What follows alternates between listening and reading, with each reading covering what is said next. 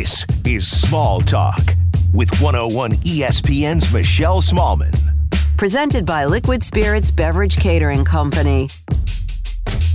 Hey, what's up? Welcome into episode 63 of Small Talk. I'm your host, as always, Michelle Smallman, and sorry that we missed a week with the pod. We had some scheduling issues with guests and things, and then I ended up in urgent care because my eye was swollen shut. Very bizarre. Don't worry, I'm fine. But we are back on track this week. We have a great baseball conversation on deck for you. I live in St. Louis. The Cardinals are in the NLCS. Baseball is my life. So we're going to continue that, and we're going to talk to Chris Singleton of ESPN about the Cardinals' chances of coming out of that 0-2 deficit in the NLCS, and Clayton Kershaw Kershawing again in the postseason. Yikes. Gotta feel bad for that guy. But before we talk to Singy, I want to do 3 random things because it's been a while since we've done it. The shape of this podcast is kind of evolving, and I wanted to bring it the hell back. So our first random thing is that I want to introduce someone who's been working on the podcast to you guys, the listeners. And you knew Cerruti, you knew Freeze Pops, but since we've had to break up the band, we have a new person on the squad here,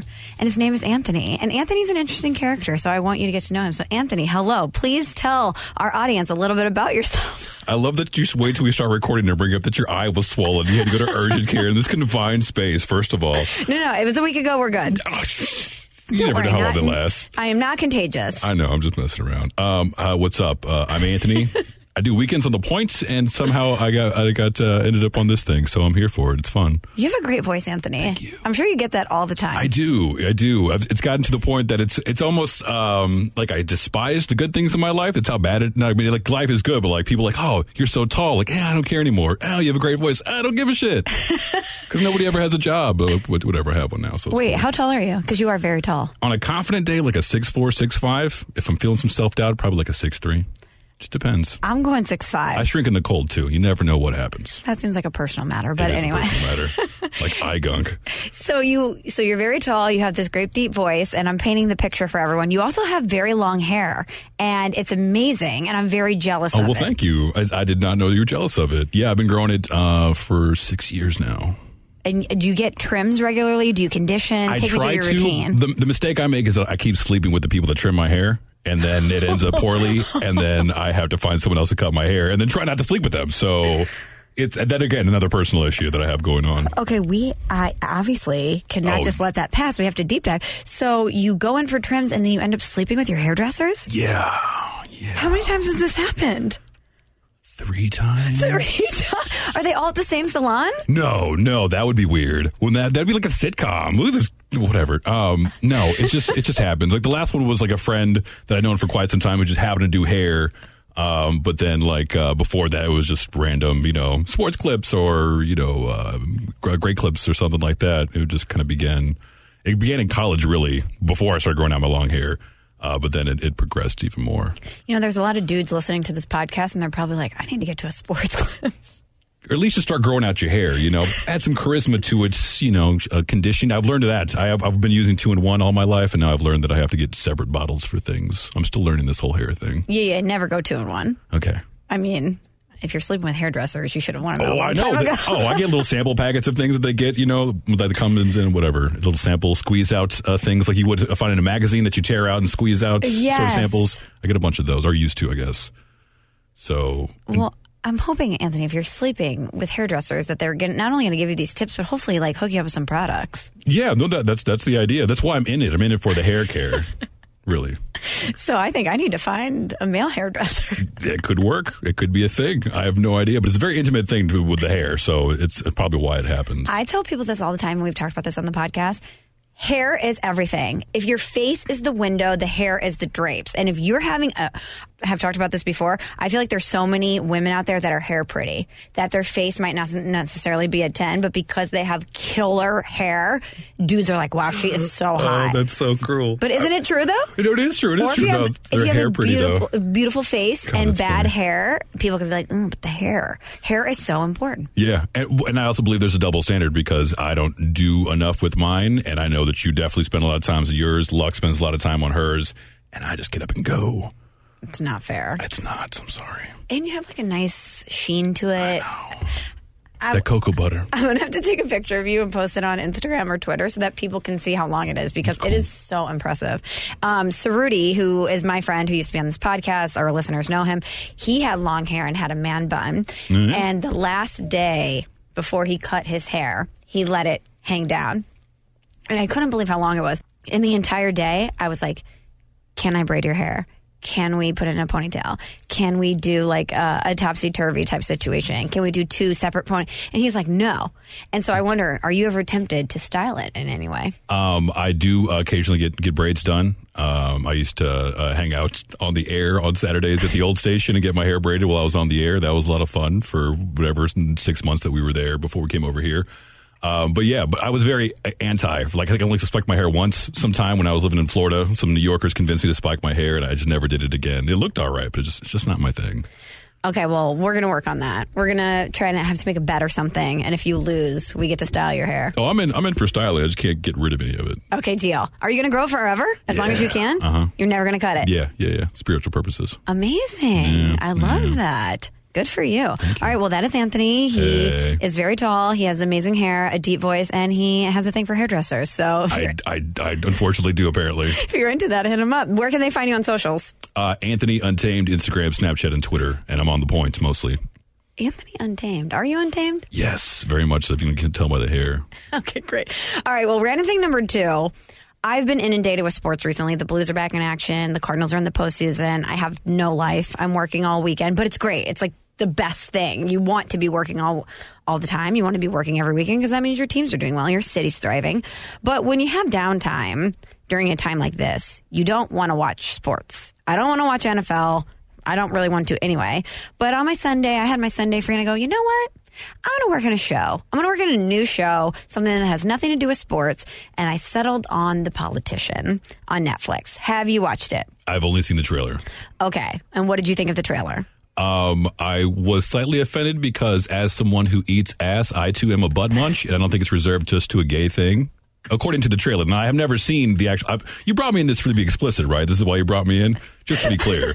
I did not know what to expect out of this conversation, and it's really exceeding every expectation I had. I'm glad. So, yeah, no, as someone who munches butt, I was a little taken back that it was strictly a gay thing in the show. Because, I mean, who doesn't eat ass in 2019? But I don't know. It just didn't seem like it looked quirky and humorous and entertaining, but I just don't think I'd ever watch it because I just don't care to watch people practice politics. I don't know. So it has a political lean, but not modern politics, if that makes sense. I also feel like if you were running for office, that would be your slogan, who doesn't eat ass in 2019? That could be your... 100%. I could just see it on T-shirts everywhere. Eat ass 2020. Eat a booty gang 2019. We're out here. Shout out to Trick Daddy because he's the head of the Eat a Booty gang. Is he? Yeah. He's been talking about eating booties since like 2001, man. Trick loves the kids. We know which that. Is a separate note, by the way. We know Trick loved the kids, but let's not put those two things in the same sentence. Things, by the way, correct. just so we're clear. Let's just really delineate that those two things do not go together. So, all right, well, here's my takeaway from The Politician. First of all, Ben Platt is the star of the show, and I don't know if you're familiar with him, but he may be the most talented person in America. He can act. He's got the voice of an angel. The character that he plays is this young man who was adopted but into a billionaire family, and he has aspirations of being president, but his ambition is so all-consuming and overwhelming that it kind of turns him into a sociopathic, terrible person. So it's about him being that person, the consequences that follow, and how he adjusts. But it's great. And they have all these interesting characters. There's a little bit of a musical element from time to time. It's shot very beautifully. I love the style of it. It's kind of a Wes Anderson lens almost, if you're a fan of Wes Anderson. It's kitschy and funny, but also very dark. It just had a lot of layers to it. And I think it's A+ content, and people should check it out, including you. I will take a break from watching Big Mouth and learn about Bussy. So, yeah, it sounds like a better choice to make. What's Big Mouth? Big Mouth is a cartoon about children transitioning through puberty. Oh. Nick Kroll does a lot of the voices. You remember Rafi from The League? No, I never watched The League. You never watched The League? Oh, man, it was a good show. Anyways, there's a character on there that stood out pretty well, and he has a voice in there, too. But it's also a highly recommended cartoon. Okay, Big Mouth. Put it on the list. Put it on the list. Where can I watch it on Netflix? Yes. Okay, done. Yes. Okay, so random thing number 3. Since I have been inundated with baseball and working all the time, and hockey, of course, 101 ESPN, you're home for St. Louis Blues hockey. I haven't really done anything in the fall realm yet, and by that I mean I haven't picked a pumpkin. I haven't baked anything with apples. You know, I haven't worn flannel yet. I haven't done all of these fall type things. And everything I see on my social media timelines, Facebook, Instagram, whatever, is everyone enjoying all of this stuff, which is great. You know, fall's an awesome, awesome season. I understand. But the obsession with pumpkin and pumpkin spice everything, I hate to be a negative Nancy, but I just feel like it's overblown. I mean, you don't have to add pumpkin or pumpkin spice to everything. I'm seeing people talking about pumpkin spice latte. It's PSL season. Oh, I made this pumpkin spice mousse. You know, oh, I'm going to have this, like pumpkin spice oatmeal. It just seems like the obsession with pumpkin has gone a little overboard. I agree 100%. And I know it's gone too far when we start abbreviating it because it's PSL season. I had no idea that was the thing until you said it. So yeah, I'm over it. I've been over it. And it's way too extreme because it's everywhere. It's in every product you can imagine. Things that don't need pumpkin spice have pumpkin spice. I know. I was over at, the grocery store, and it's like they have this entire rack. It's like pumpkin spice chocolate chip cookies, pumpkin spice beer, pumpkin spice oatmeal. You're like, my God, do we need all of this, man? Not to mention, does pumpkin even have a spice flavor like that? Isn't it just made up? Isn't it not real? Isn't it all artificial? Yeah, what? This is why I wanted to bring you in the conversation. You're right. What is the spice in pumpkin spice? I'm pretty sure it's just a simple gourd. Hold on. Now I need to Google this. Let's see. It sounds artificial. I'm pretty sure it is. It's like, not cinnamon, but like cinnamon and something. Oh, by the way, if you Google pumpkin spice. Oh, careful. Some weird things come up. Okay, yeah. So pumpkin spice is basically pumpkin pie spice. Okay. So it's a blend, the more you know, of ground cinnamon, nutmeg, ginger, cloves, and sometimes allspice. But none of it actually pumpkin. But 0% pumpkin. 0% pumpkin. Or at least according to Wikipedia, so we know that's true. Which I know it's true, 100%. I'm backing that. But it just seems like, okay, homemade pumpkin spice recipe, easy pumpkin spice latte, all the Trader Joe's pumpkin spice products you can get ranked. I mean, you have a pumpkin loaf, pumpkin spice cinnamon rolls. I'm all for pumpkin having its day. I'm all for pumpkin being its pumpkin glory. It's not real. It just makes me like it less. Yeah. That I see it everywhere. Yeah. It doesn't feel like a special thing anymore. I can't bite into a pumpkin and get said spice and then enjoy myself. I can't roast a pumpkin and eat said spice. It has to be added. It's not a real thing. It's not a real thing. It's not a real thing. Everything's a lie. Well, Anthony, thank you for joining me. These listeners have no idea what's going to hit them. For 3 rounds. Yeah, they're like, what is going on? He's going to be back in the podcast later. You're going to hear from Anthony. But coming up next, we are going to talk a little baseball with ESPN MLB analyst Chris Singleton.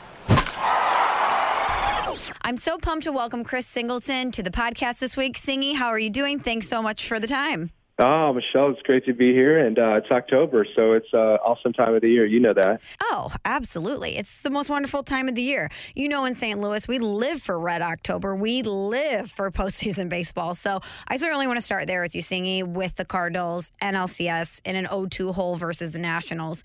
And I know that the Cardinals have seen some really strong pitching out of first Sanchez and then Scherzer over the weekend, but let's face it, there's really no other way to spin it other than the fact that their offense has been atrocious. You have a pinch hitter in Jose Martinez, who's 2 for 2, but the rest of the hitters, 2 for 55. You're not going to win when you go 2 for 55. So how do you think the Cardinals ignite this anemic offense? Something's just going to have to click. I mean, these are obviously talented guys, and they've had their stretches where they've hit really well. And there are times where it's gone cold, and it really seems like the polar opposites at times is really extreme for a team that is as good as they are and won the division. But I even go back to the final weekend of the season when the Cardinals were trying to win the division, and you're playing against the Chicago Cubs team that basically was running their AAA team out, and you lost the first 2 games of that series, and you're playing game 162, trying to win the division still. And it was just one of those things where, you're looking and you're not seeing the offense click. You're not seeing things click, and you're saying, what's going on? Like, these guys should be, just with a dagger right now, at the throat of the Cubs and really, as well to the Brewers in locking down the division. So what I saw that final weekend of the season outside of Jack Flaherty's start on Sunday. And offensively what they did is kind of that same team, the first two games of really important games of the year. And here we are in this ALCS, two really big games and a real opportunity to beat a team and punch a ticket to the World Series, and their backs are up against the wall right now. And Mike Shildt is taking some heat for a few of his managerial choices in the NLCS. People are questioning when he pulled Adam Wainwright in Game 2. People are questioning his lineup construction. But overall, how would you grade Mike Shildt's managerial performance so far this postseason, his first postseason? Yeah, I think he's done a great job. I mean, obviously I haven't managed and I haven't been in this situation, but I've been in the game, long enough as a player and playing the playoffs and as a broadcaster, doing every series and being around these managers on a daily basis and at times in intimate settings, having conversations. And it's one of those things, like, the learning curve is it's there for everyone. And the game speeds up when you get into more high pressure situations and you get into October baseball. And just one contrast, we can look at the difference in 2019 for Aaron Boone from 2018. Aaron Boone was getting killed last year for being slow to make moves, particularly with his pitchers in the playoffs last year and losing to the Red Sox. This year, a different guy. He's got a feel, but there's no way around getting experience and getting reps. So even though people could try to point out, well, Shildt didn't do this, didn't do that. In October, if it doesn't work, you're a dummy. If it works, you're a genius. And that's just how it goes. And everyone has, the second guess machine, dialed up on their lap to just, point the finger as if they would have in the moment when things are moving really fast and there are a lot of other considerations that they would have gotten it right. And that's it's not fair, but that's reality. And there's no way around any of that kind of scrutiny. You just have to deal with it. But I would say in the first year, I don't know that people automatically expected the Cardinals to be in the NLCS. And you're here. It's not over yet. Get some games and just keep on plugging away. But even if, they lose this series, I still think you look and say, Mike Shildt had a really good year and the Cardinals had a really good year. I totally agree. And one of the things that has made Mike Shildt so successful with this team is that he doesn't overreact and he has a steady hand and he remains confident in his players even when the public or the fans may not have that same confidence. So I wouldn't expect him to change course just because it's the postseason. And that doesn't mean that I don't think that he should necessarily tweak some things or reevaluate some things, but I kind of appreciate that when the stakes get higher that he's remaining the same. Right. And remember, this is his first full season as the manager. He's in the NLCS. Like, everybody relax. He took over the team mid-season last year. So, he's done really well. I know you want to see your team and you have beliefs that they can do great. Sometimes it's just who's lucky and who's hot at the right time. And that can easily swing one way or the other. So far, it's been the Nationals. And they've been hot and they've been lucky, and it's not been that way on the other side for the Cardinals. Speaking of the Nationals, Singy, I want to ask you about their closer, Daniel Hudson, and his decision to miss Game 1 of the NLCS to be with his wife and his family for the birth of their third child. And this, of course, has become a huge talking point, a pretty divisive talking point. And people are pretty concretely on one side or the other of this argument. You have one side of the room who seems to follow the thought process that former Marlins president David Sampson has. And I'm paraphrasing here, but he tweeted something along the lines of the fact that Daniel Hudson is missing Game 1 of the NLCS is inexcusable. He needs to get to St. Louis. And then it feels like the other side of the room tends to side with Sean Doolittle, Nationals pitcher, who said if your reaction to someone having a baby is anything other than congratulations, I hope everybody's healthy, you're an a-hole. Singy, you were a professional baseball player. You know what a moment like the NLCS means to a professional athlete, but you're also a father, and you know what it means to be there for those big moments, including the birth of your child. So I'm really interested to hear what you have to say about Daniel Hudson's decision to skip Game 1 of the NLCS. I thought it was definitely newsworthy because these are the big, times of the year. but also very cool in the sense of, wow, man, this guy gets it. And I'll just say this, when it comes to something like that, don't even listen twice to the criticism of an individual who's never been in uniform as a player or as a coach or even been in that situation to understand the sacrifices. I know everyone says, oh, well, ball players make millions of dollars, so it shouldn't matter. There are a lot of sacrifices that are made also, and time that you can't get back. There are little league games that dads are missing. There are sometimes, whether it's, prom, seeing your daughter go to prom, whether it's, 4th of July having dinner in the backyard with the family like everybody else does, but you're playing baseball. Those are things that, although people say, well, you get paid lots of money, so you should be fine. Yeah, it's okay, but life is about relationships, and life is about memories and experiences that you have, and ones that are going to be, so meaningful that you take with you to your very last, breaths on this earth. And so, the fact that you look at things, and sometimes we all have to be careful with not really taking a step back and looking and having perspective. We can be, consumed at times with, I got to get this done, or I got to accomplish, or I got to move to the next level.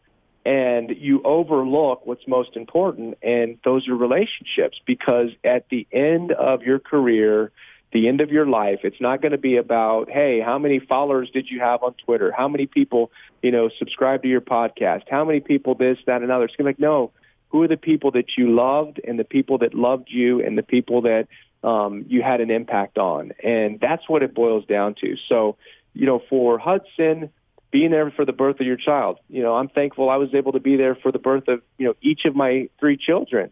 And I can have conversations with them at some point or another, maybe when they have their own kids. And I could say, hey, I remember when, Mom and I were in Chicago, and we got in a cab at 3 a.m. to get to the hospital to, so that she could have you, and just everything that we felt and what's going on. Like, that stuff is priceless.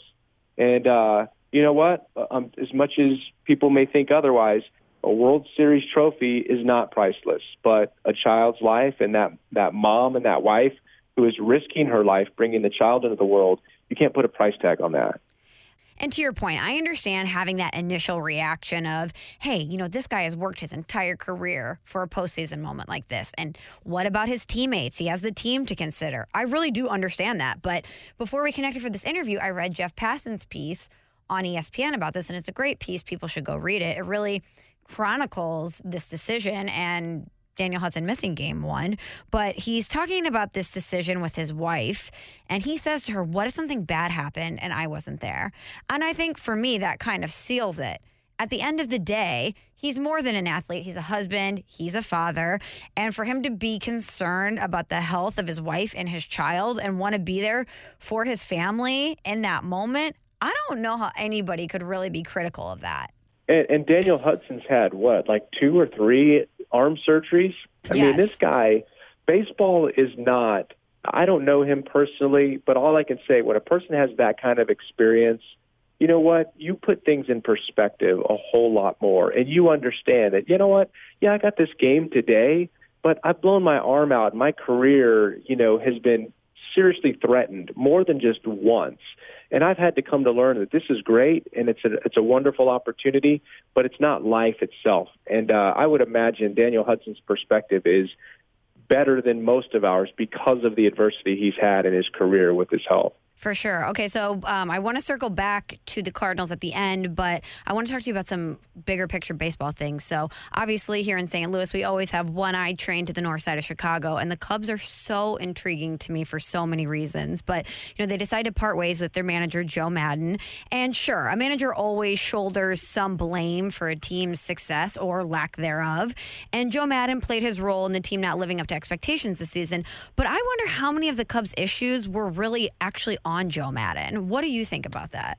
Well, I mean, although Yu Darvish was, better this year than last year, Joe Maddon didn't sign Yu Darvish. Joe Maddon's not responsible for signing or making trades and putting guys in the bullpen or, even providing the depth of the roster. He's given a roster, and that's what he's got to manage. So he's not the hitting coach. He's not the pitching coach. He's the manager, and he's got to oversee it all and trust that the people that the organization has hired to fulfill these roles can do their jobs with excellence. Now, when you're talking about a manager, what type of leader, what type of environment and culture does he help create? What are his in-game decisions and strategy? Like, did Joe Maddon, from that perspective, fail the club or the organization? I don't think so. I think there's more to it. And sometimes, you got to rearrange the furniture. You got to make a change. You got to spruce things up. That happens in so many different areas of life. And I think this was one of those as well, where it was time. And because we're in this analytics and sabermetrics, era, everyone is under so much more scrutiny and evaluation, because we're looking at all kinds of different numbers and projecting wins and losses, projecting, so much. So that a manager like Joe Maddon, we were talking the other day, and if you went back, 15 years ago, let's just say, or maybe even 10 years ago, you bring a World Series championship to a city and an organization that hadn't had one in over 100 years, that in and of itself buys you another 4 or 5 years. Right. Just, that bought just off of that accomplishment. But as we see, as it is with players, it is with managers as well. Teams are not paying players in free agency for what they've done in the past. That's how it used to be. Now they're paying you for what they think you will do going forward. And in the same way, looking at a manager, you brought the big one home for us. No one alive here has ever seen a championship with this, this side of town and this organization. But that's happened. We're looking at where we think you're going to be able to take us going forward. And that was the end of it. And I think also you look at the salary. Managers aren't making, more than really, $2 million probably at this point. I mean, that's probably on the high side now as we cycle through some of the guys of Bruce Bochy and Joe Maddon, and we've seen, Scioscia's been out now.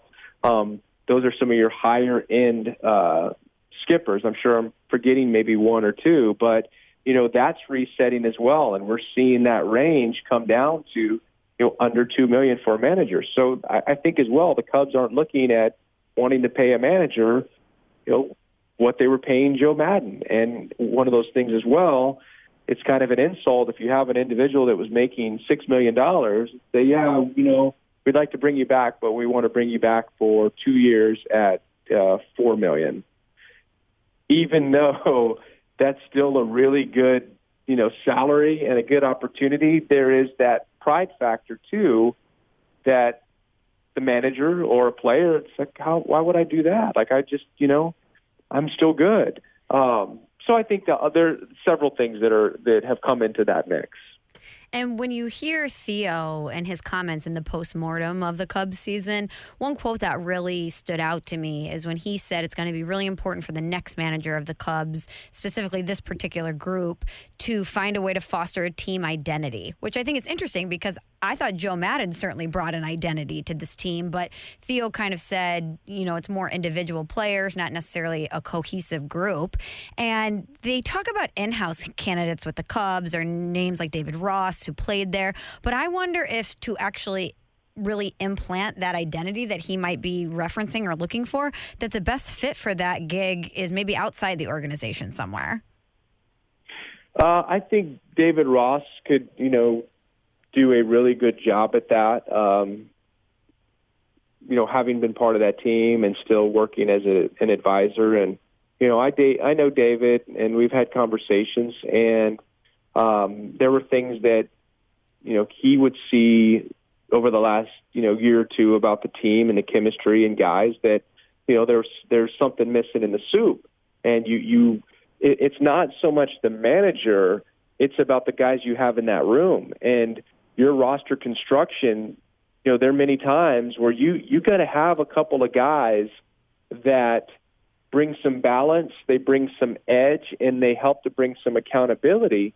When I look at this year when the Cubs added Nick Castellanos, it was interesting, and you probably, read some of the articles and heard as well, because in his enthusiasm and exuberance to be playing and chasing a pennant and also be out of Detroit where they're losing all the time to a team that's very talented where they're winning, like this guy, like bouncing off the walls, it seemed every day, coming to the ballpark, playing the game, and so excited. And the contrast between his enthusiasm level and where some of the, already, Cubs was a bit polarizing, because it's like, why don't they have that fire? Why don't they have that excitement and exuberance? And it's human nature to get comfortable with, success or good things, and you just kind of can become a little complacent, even when you don't think you are complacent. Sometimes you need something just to light your fire and fire you up and get going. And so part of it was not having the right guys in the room. And that's got to come from Theo, not from Joe Maddon or not from whoever the next skipper is on the team. I mean, it can be a part of it, the skipper, but he can't do it by himself. That clubhouse has got to be a place of accountability that first starts with the players. Yeah, you need the manager to set the tone, but then you need a person, like for the Cardinals, for instance, like an Adam Wainwright or a Yadier Molina or a Paul Goldschmidt, to then also assume that same thread throughout the clubhouse. Definitely. Absolutely. Okay, so speaking of Maddon, what do you think? He's a lock for the Angels gig? It would seem like it, just because the owner, Arte Moreno, and Joe go way back. I mean, Joe spent the majority of his career in the Angels organization, developing players, and then on staff with Mike Scioscia, third base coach, and they won the World Series, I believe. So there's a lot of history there. It would seem like that's the spot. The only other spot that I could really imagine would be the Mets, or, the Mets or the Padres. I just see Joe as like that guy. I mean, I know Philadelphia is there, but I don't know. I just don't quite see Joe and his style being a great fit in Philadelphia. So, yeah, I mean, I would have to think the Angels would be the top, but I wouldn't be surprised if it ended up being one of the others, San Diego or New York. I hope this doesn't come off as insensitive, but I was reading today about what's going on with the Angels organization and the fact that their PR director revealed that he provided opioids to Tyler Skaggs, who tragically passed away earlier this year. And I was thinking to myself, after I was reading through this, I thought, it would be a great thing for them to bring in Joe Maddon from a PR standpoint. Here's a guy who, is very media friendly, and I think the fan base would really be endeared to and could certainly shift away some of that negative stuff, and also, bring in a little bit of lightness and levity to an organization that's dealing with a lot of heavy stuff. Yeah, it's possible that could, sort of be a good distraction from the negativity that's going to swirl around that organization for the next, year or two, or however long it takes for this to get settled. But again, I mean, remember, just from that sort of on the field, off the field incident, I mean, Joe being in Chicago with the whole Addison Russell situation. And sometimes, I mean, we've seen it, right, with, what's the guy's name? The Ohio State football coach that Urban Meyer. Urban Meyer, and what did he know? What did he not know about the domestic violence there? And so sometimes these leaders, they get painted one way or the other, and it's usually negatively. Sometimes rightly so, but then sometimes it's like, hey, what? Everyone assumes that because you are a teammate or you are a coach or you're a manager and you spend so much time with all these players, you know what they're doing. Do you think Clint Hurdle had any idea that Felipe Vasquez was, involved with, child pornography, or the things that, or at least the allegations against him that, brought him to arrest? I mean, everyone thinks, oh man, they're having a rough year, and there's that. They should have known. Like, you don't know, like, what guys are doing and what people are doing and what's really going on. So, one way or the other, you can get painted negatively as far as, how complicit you were or not. But most times people want to place blame on everyone that's around it. So I just don't know exactly how much that card of we could play of Joe coming in and, he's going to be the sort of, calming force and peacemaker and bring everyone, back to a better state, because if, someone starts looking and saying, well, they had that domestic violence thing in Chicago, and I don't, mean to joke about the domestic violence, just about, okay, we have something in his past. And, we're in a time where everybody's digging into, everyone's past as to what have they been a part of. And you've been maybe lumped into something that wasn't really your fault, but it is what it is in terms of where the scrutiny's at right now. All right, I have one more baseball question for you before we dive into Singy the person. But Clayton Kershaw, I can't stop thinking about Clayton Kershaw. He comes into Game 5 of the NLDS, 8th inning. Dodgers have a 3-1 lead. 3 pitches, back-to-back home runs. Dodgers end up losing the game. And I just can't shake the image of Kershaw sitting alone in the dugout with his head hanging down, blankly staring at the ground. And, there's so many theories about Kershaw and why his greatness in the regular season can't be replicated in the postseason. And I was actually on the field before Game 1 of the NLCS, and I was talking to Pedro Gomez about this. And he floated the idea that Kershaw's delivery is a little awkward and violent. And maybe after doing that for 6 months every season, from a physical ability standpoint, the gas tank is just empty by the time he gets to the postseason. But, Singy, when you look at what we've seen from Kershaw in the regular season and then the postseason, how do you come to terms with that disparity between regular season and postseason Kershaw? It's a long year. And, when you are competing every 5th day, not only to lead your team to a victory, but you're also, to an extent, competing against yourself for another Cy Young Award or an MVP, possibly. And the pressure that goes into every start. And I'm not saying pressure like, we got to win this game, but there's a different standard that superstars have. And, they kind of have to, the weight of that they have to carry. Now, it's not like it's this burden they don't want, but this game, as we talk about it, it's so mental.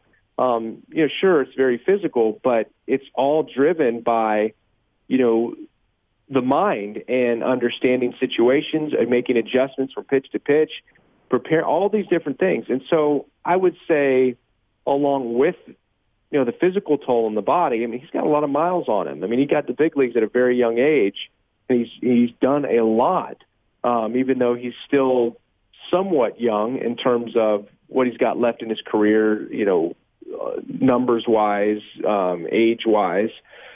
But, yeah, that's a lot. And I think you can kind of, run out of gas. And I think he does, get low on gas into the postseason and just hasn't been able to go. But he's also not the same pitcher that he was 5 years ago. And I know there were some issues then, but even more so now, when you don't have the stuff that you had but when you were younger, where you had more zip, the ball came out of your hand, better, you had better velocity. And then you get to this time of the year, it can be tough. Whether, there's a mental block for him to some degree, could be there. As I was just saying, this game is so mental, not just in the adjustments that you're trying to make, but also, the demons that you're dealing with at times in terms of, success. And do I deserve to be successful? All right, things are going good. What bad is going to happen now? Like all these different things that players, just like regular people, have to go through. They just have to do it on a really, brightly lit stage where a lot of people are counting on them. So that's kind of how I see it with Kershaw.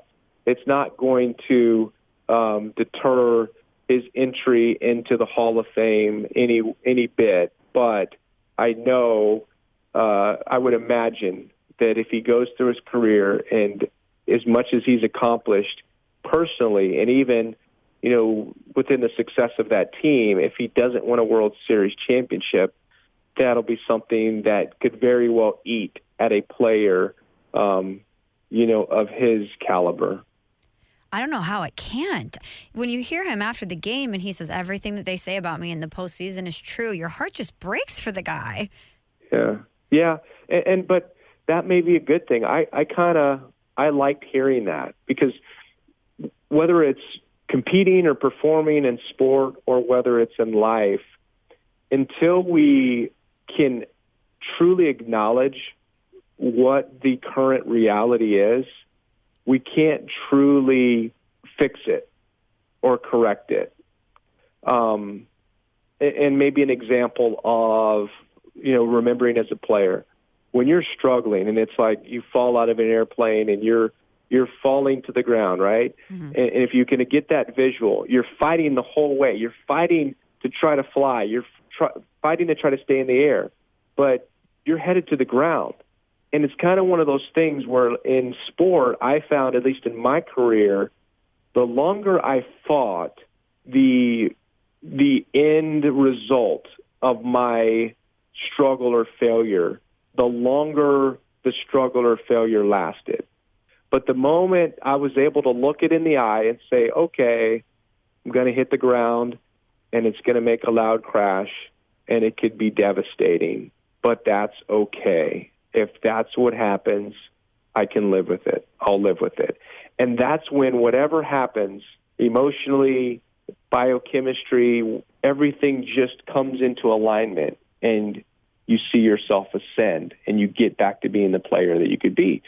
And you could know this in your mind. Maybe you experienced it before, but you still go through the same thing a lot of times when you struggle. You fight it. And then you finally get to that point where you release it and say, okay. And I think for Clayton Kershaw to be able to say, yeah, you know what? My performance, it doesn't define me, who I am as a person, but my performance, yeah, it's exactly what everyone has said to this point. And, okay, well, Clayton, if that's, you have this great regular season career, and if that's what your postseason looks like, are you okay with that? Can you live with it? And to me, I think it's a good thing that he acknowledged that outwardly, because I feel if there's ever going to be a chance for him to ascend in October, it's now, after this. See, you need to just be his life coach. That was unbelievable. Which is a perfect transition, because I'm a person that goes into what I like to call wellness waves, where I very much want to live my life in a very healthy way, live intentionally, mindfully, and I'll do it for a little bit, and then I fall completely off the wagon, and it's wine and pizza and not exercising and a lot of Bravo. And every time I'm around you, I'm so inspired. You are such a beacon of health, and every time I speak to you, you teach me about something new in the health space, and I just think so many people can look at you and learn things from you and say, hey, if Singy can live his life this way consistently, so can I.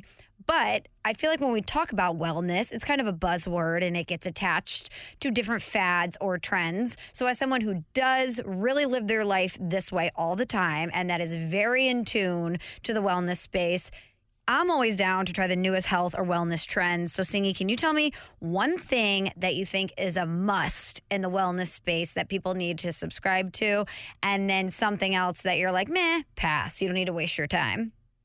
Wow, that's a good question. I guess I would say, there are a few things that I would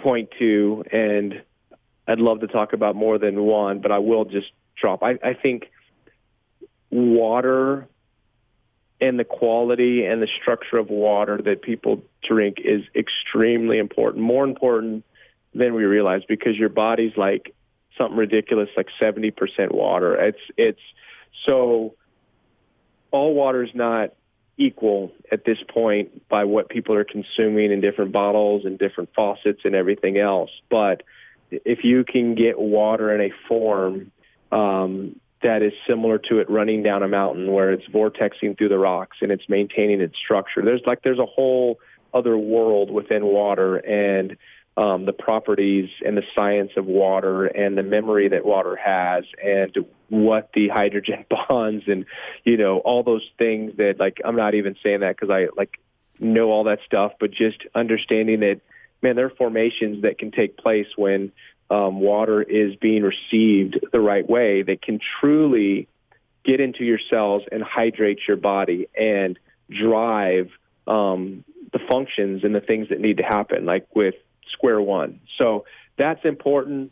That probably be for another podcast. But here's what I'll talk about, because a lot of people are on this train, off the train, curious about the train, but we talk about intermittent fasting, and which another term is, which is probably better, is called time-restricted feeding. You know, fasting is kind of more the negative, and so it's like, oh, I can't eat.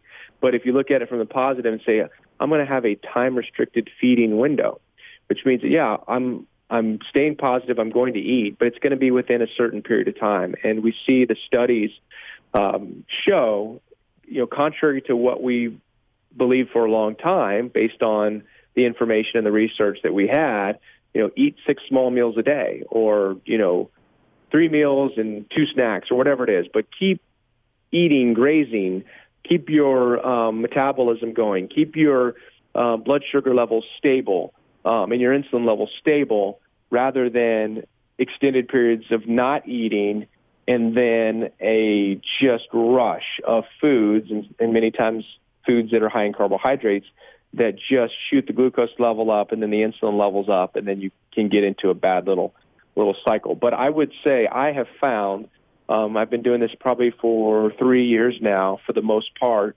is the time-restricted feeding, where on average my feeding window is about 8 hours, within 8 hours of the 24 hours. The other 16 hours of a 24-hour cycle is not consuming food or calories.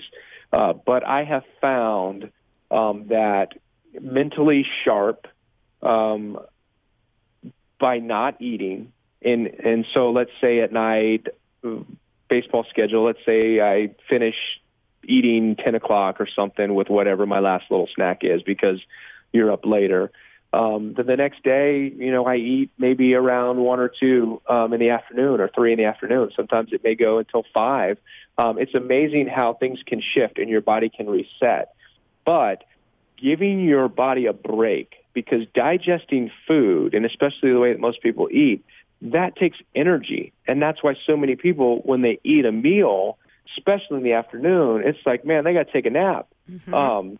And, you want to see food as like fuel, not as something that like tastes great, but then I'm going to be tired. And I'd say for me, that change in perspective, going from, living to eat, and I'll be honest on your podcast because I like you, Michelle. Okay, great. But especially after I finished playing baseball, I was always been a workout guy and everything else, but I was working out because I wanted to eat whatever I wanted to eat. So I'm going to keep working out so I can, counter the calories. And then I had this shift in my life, 6 years ago, and all of a sudden I realized the power of eating to live.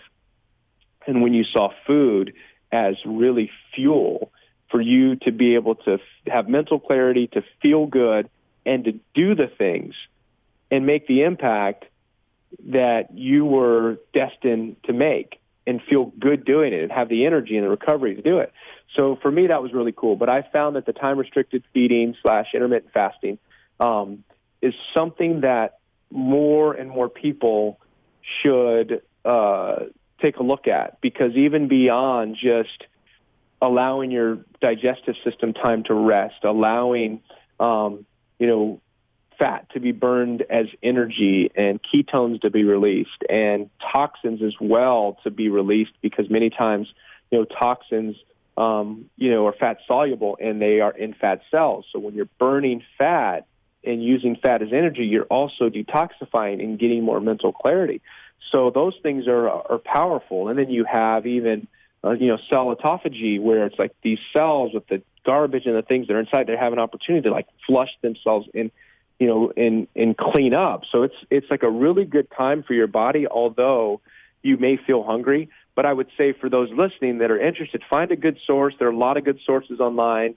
But start small, like have goals that you can attain. So don't try to jump in and go 16 hours of not eating and then 8 hours. I mean, set a goal that you can accomplish. So whether it's 8 hours or 10 hours, like start small, work your way into it, but you will find it's crazy how things can shift to whereas you're not hungry and you look forward to your eating time and it's great, but you also enjoy that time where you're not eating because you're so sharp and you're so focused. And it's a really cool feeling. So you're speaking to my soul here, Singy, because that's what I do. I work out so that I can eat pasta. I essentially just try to play for the tie every day and not for the like win. Yeah, people are like, oh my gosh, you're running all these half marathons. You're working out all the time. You must really like to exercise. I'm like, no, I hate it, but I love dessert.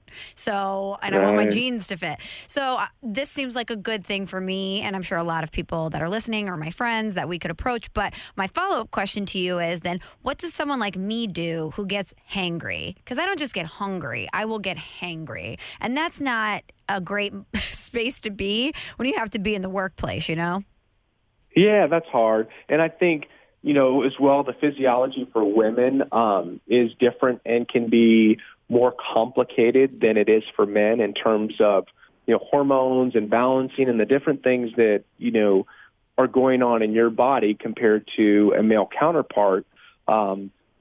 So, that could be an issue as well. But I think there are things to whereas if you nourish your body, and I don't know what your eating lifestyle looks like on the regular basis, but I think that for most people, if you were to even look at before going into this, crash course of time-restricted feeding or intermittent fasting, if you really looked at cleaning your diet up and eating a lot more whole foods instead of just your macronutrients, your proteins, carbohydrates, and fats, which everyone always talks, got to get your protein.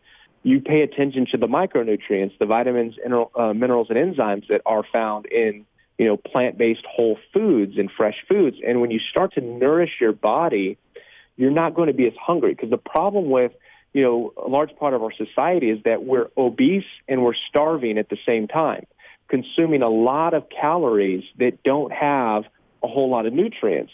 So it's harder for an individual to come off of more of a regular eating lifestyle and to jump into something like intermittent fasting, because they will be hangry and they will be like starving because your body is, although you may not look like it, it's malnourished because it's not getting the amount of nutrients it needs from whole foods. So I would recommend someone really move in a direction and start pounding, more than just, oh yeah, I had a salad with dinner.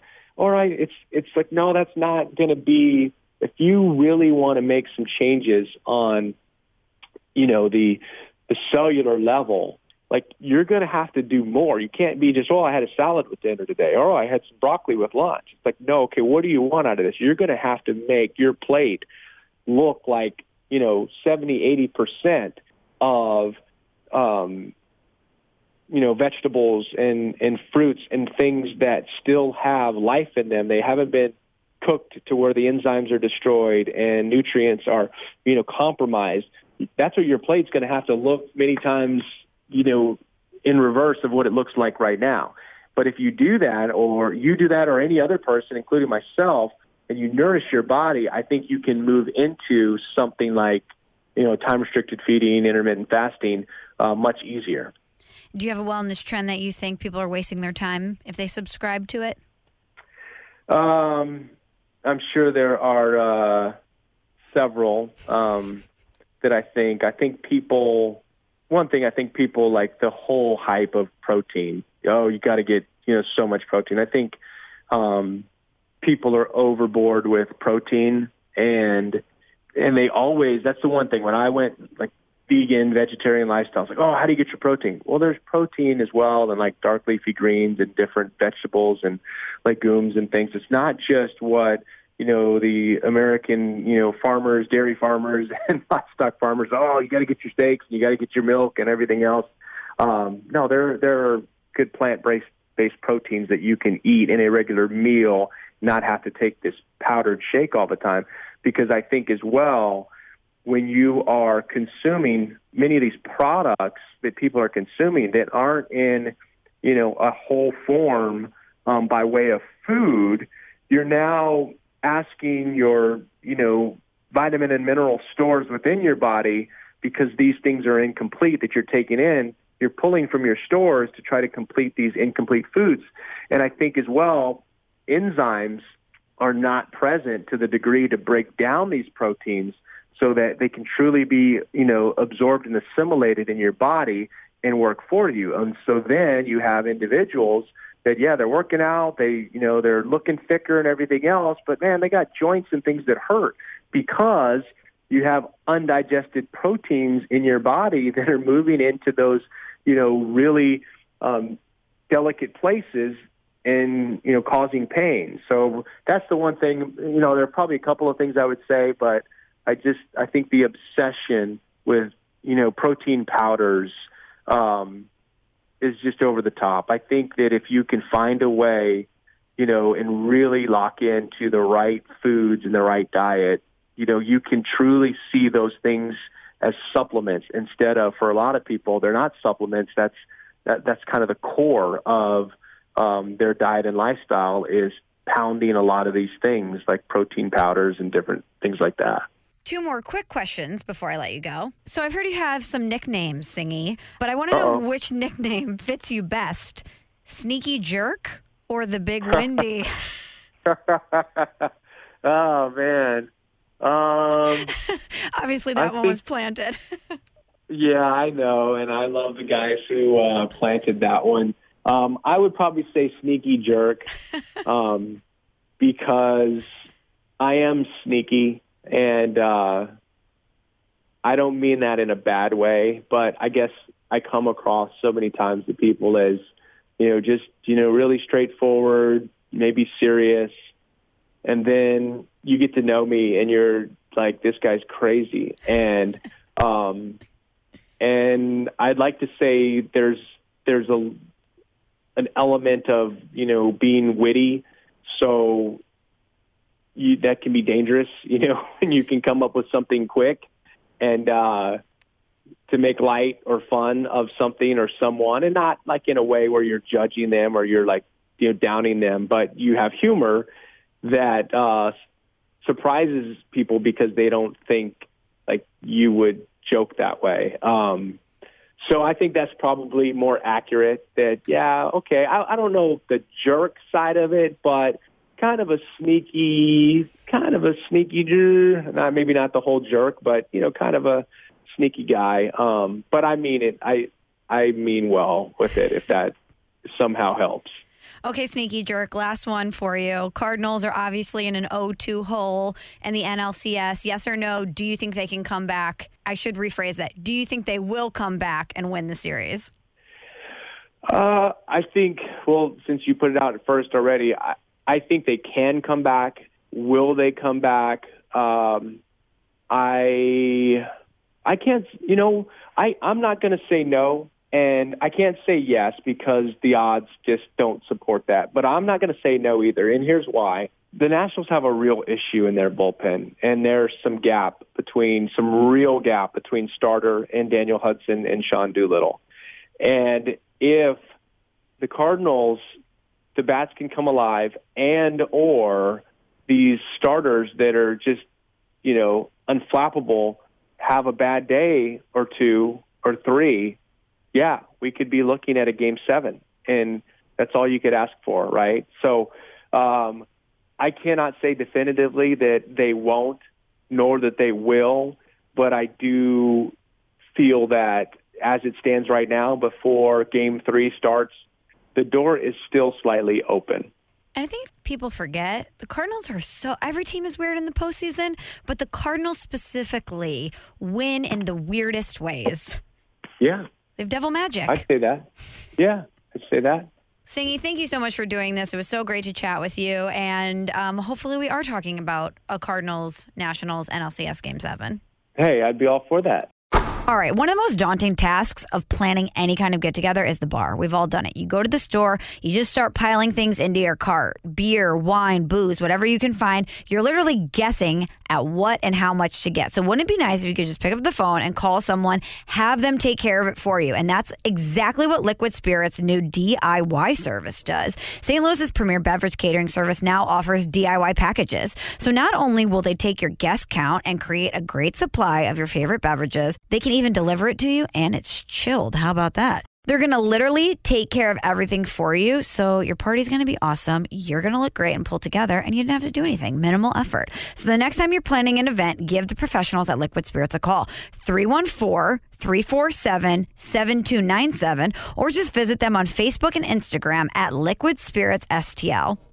Thanks again to Singy for the time. He's so great. I really hope that we do have a Game 7 NLCS. That would be so awesome. Come on, Cardinals, get it done. But you know what time it is. If you haven't already, head to Apple Podcasts, search for Small Talk, find it, subscribe to it, rate it preferably 5 stars, and leave a review. Like this person, Troy, title of the review, Girl Power, 5 stars. He says, ashamed to call myself a male for all the stupid DMs we give you two, but I loved the episode of Michelle and Lux just BSing around. Lux is so full of energy and should definitely come around more often. You two were a blast to listen to. Oh, that's very nice. I haven't listened to that one. Is there a lot of DM action? I don't know if she posts hers on like Twitter and everything. Like all the guys that hit her up, she'll post it and like put them out publicly. Do you do that as well? I don't. She puts her DMs on blast. So I had this idea to do DM roulette, where we just scrolled through our DMs and landed on one and we would read it to each other. How many do you have equal amounts of disgusting male interference with yours? No, mine don't compare to hers at all. But I will get. Consider that a blessing, though. Oh, yeah. Yeah. But I will get like 1 or 2 super aggressive ones, whereas I think she gets a lot of aggressive ones.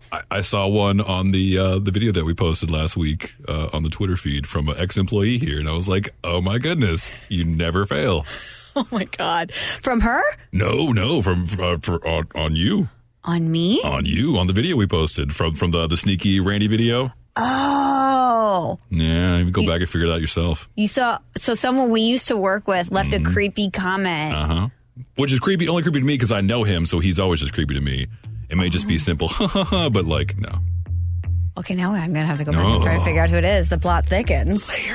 Layers. Well, thank you to Troy for that review. Please subscribe, rate, review to Small Talk, and we will be back in action next week. And until then, bye. Thanks for listening to Small Talk. Subscribe on Apple Podcasts or the Podcast One app.